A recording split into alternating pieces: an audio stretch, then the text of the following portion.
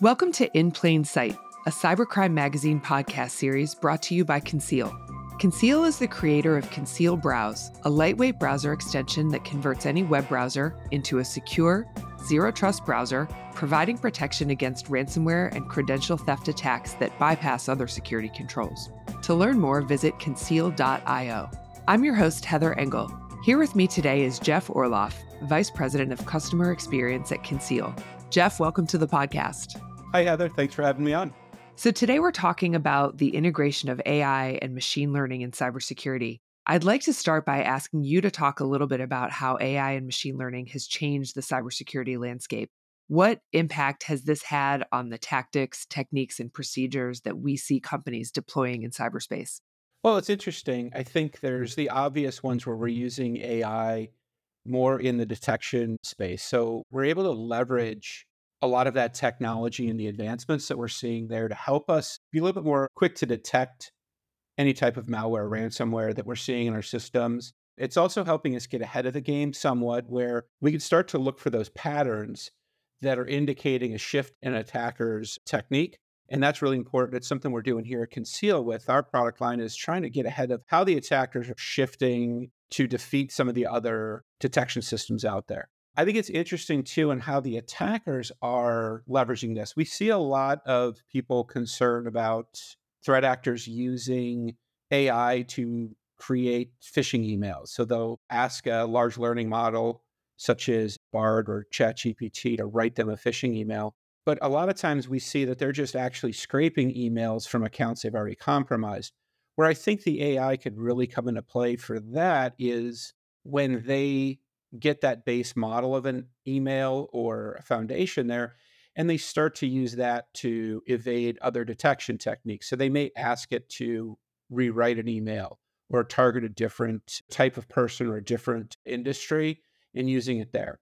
Yeah, it sounds like from what you're saying and, from what we see in the news, it's really being used in both an offensive and a defensive capability. What are some of the challenges surrounding AI in cyberspace?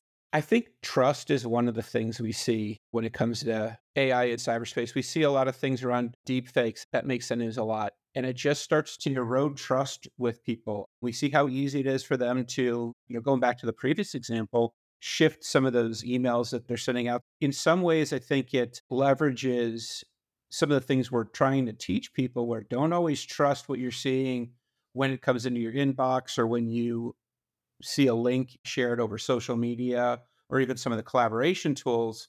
But I also think it's having that negative impact where people are starting to trust technology a little less because they see these things, they're in the news or they make a big splash on certain websites or social media where we can see deep fakes being used or, AI being used in a offensive capability. So people are less likely to want to implement new technologies or maybe a little more hesitant to implement things like around automation or some of those learning models that can really help us not only do our work, but secure systems even better. And you made a great point earlier about the models are being fed this information and they continue to get better. But if we don't trust the models anymore, that can create some issues with deploying and using AI. That's an interesting point too, because I think now you see how easy it is for people to create their own GPTs.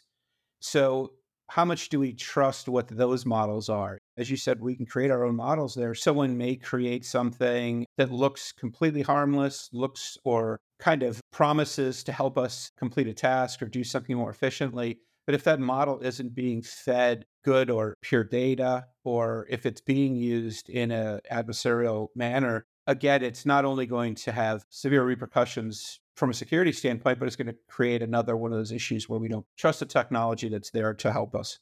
So there was a recent article in the Harvard Business Review, and it discusses how fighting AI-powered crime requires AI-powered security, and it talks about ransomware as the biggest threat to CISOs. What are your thoughts on ransomware being the biggest threat? Do you agree with that? 100%. It's one thing that, not only do we see it from a cost standpoint where we have to pay ransom, but just all the downstream impacts that ransomware attacks have. I mean, they wreak havoc on businesses, no matter what size. We see where a large enterprise might be hit with a large ransom and a smaller business, they'll even kind of scale that cost down on the initial ransom so that it's something realistic that a business could pay. So that kind of flexibility that they have right there is devastating. But then the reputation, the time to clean up, the time to recover, not only that, but the lost reputation. If you lose customer data, if you lose important information or anything that you're providing for your customers, that reputation hit is something hard to come back from.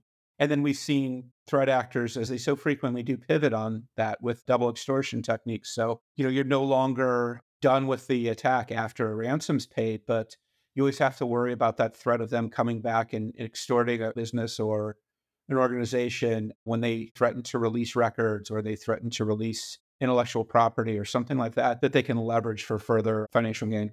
Yeah. How can we use AI to specifically target and isolate ransomware? Can you talk a little bit about that?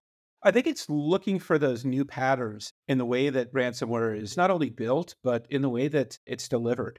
Using AI to kind of pick up the different techniques that threat actors are pushing ransomware out. We see a lot of it transferred through different websites. So much like threat actors would use websites to transfer other variants of malware to unsuspecting visitors, they're doing the same with ransomware. So being able to pick up signals in those pages that are being used for those nefarious purposes is, I think, the most important way.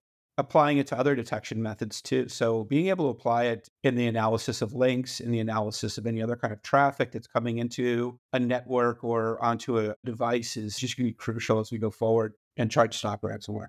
Jeff, any final thoughts on AI, machine learning, ransomware before we close out the podcast? I think the most important thing is, we have to remember that ransomware or, even AI as we're combating it, it's all about behavioral patterns. If we're using it to detect threats in our network, looking for those behavioral patterns are going to be important, but also in how threats materialize. So looking at the behavior behind the threat, behavior behind that delivery system is really the one way we can help interrupt the kill chain when it comes to ransomware.